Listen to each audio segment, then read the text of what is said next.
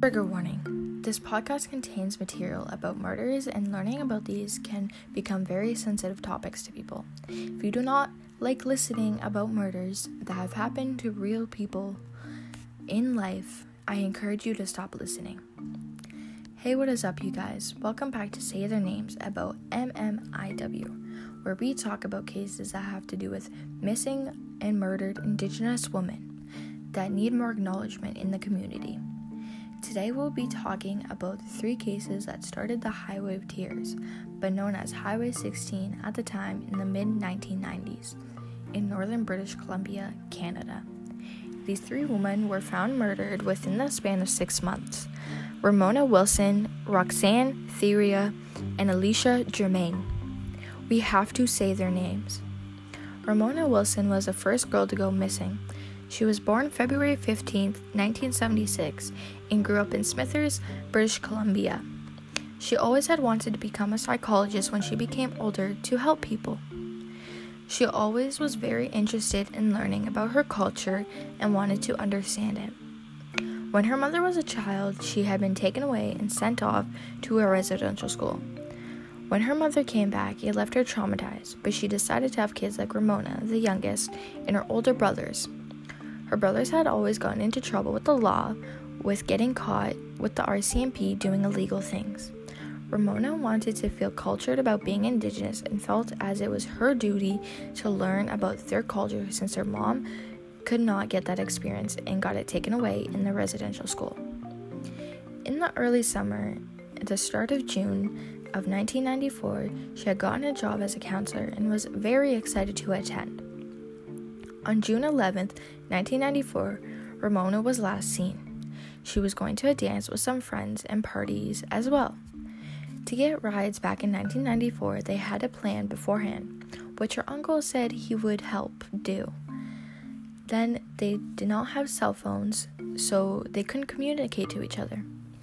Hazeltown is where the dance was located. Ramona had left at 9:45 p.m. at night, but there was still daylight.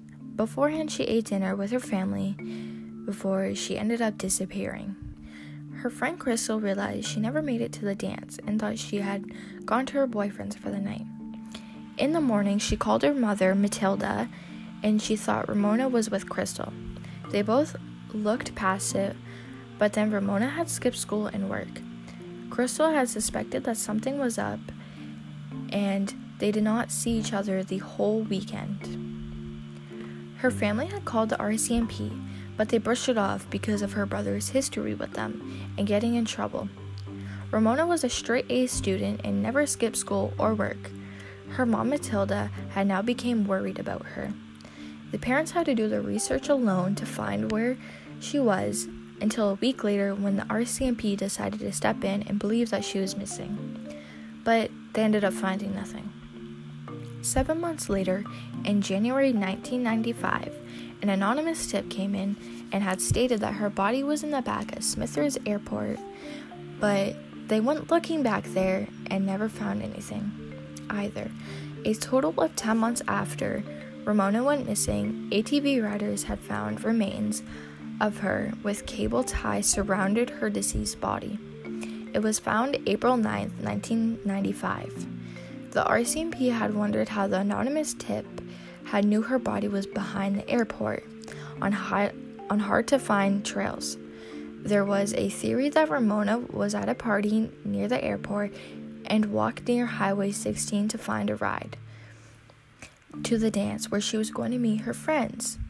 And then people think that she got hit while she was walking. Within the span of 10 months, she was missing, and 2 more teens had gone missing, like Roxanne Thiria. In Roxanne's childhood, she had gone between Mildred and her biological mom until she was 3 years old. She was born in Manitoba in 1978, but then had moved to Quinsell, British Columbia when she was 5 years old, and started having bad attitudes and behavioral issues when she became friends with new people.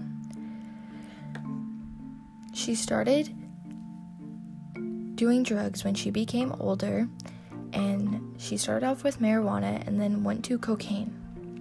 Her mother wanted to get her help, but she had refused and ended up running away from home in March 1994. She also had dropped out of school when she had left her home. She had to start supporting herself, and she kept in touch with her family. In June, she went back home to pack more things up, and her family had reached out for help for Roxanne to help get her past her drug usage. And was more up to it this time instead of making a living by selling her body for sex. Just to get through it, she had ambitions and goals to become an artist, including a fashion designer, and was very passionate about it. Roxanne took her parents' constructive criticism to go to rehab. Before then, she had gone to Prince George, back where she originally was, to get her things and come back the next day to then go to the rehab and get help with her drug problems. Memorial Day weekend was the last time she had been seen. In late August, there was remains found near Burns Lake near Highway 16, but declared she died in late July. The remains were not far from Ramona's, also found later on in the year. They named Roxanne's case as a homicide and continues to be unresolved. One day after Roxanne's body was left to rest in December, near her hometown where Mildred had raised her as a teen, another teen had gone missing. Her name was Alicia Germain.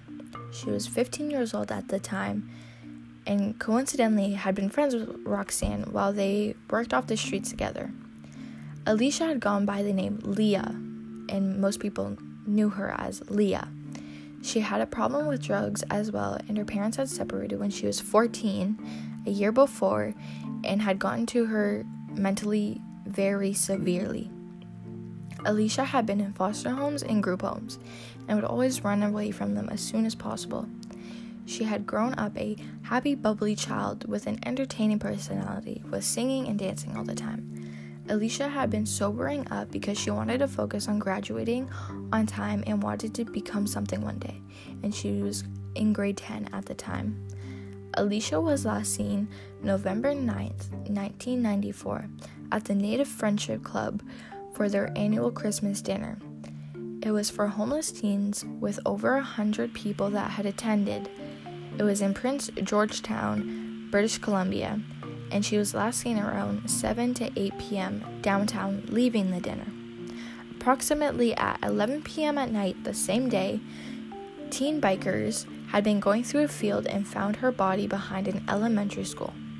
She had been stabbed multiple times that caused her death. Something similar that happened with all of these three cases is that no one knows who killed these girls, and is still going on till this day.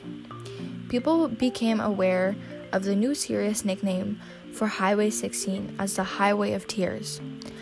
All the people spread the word not to hitchhike on the highway because there have been 80 plus victims that had gone missing, murdered, their bodies have been dumped near or on the highway, and if you live in British Columbia, please be careful if you are an Indigenous woman, and near Prince George, Prince Rupert, British Columbia. If you know any information about these unresolved cases, please contact the RCMP tip line at 1-800-420-5805 and Anonymous Crime Stoppers at 1-800-222-8477.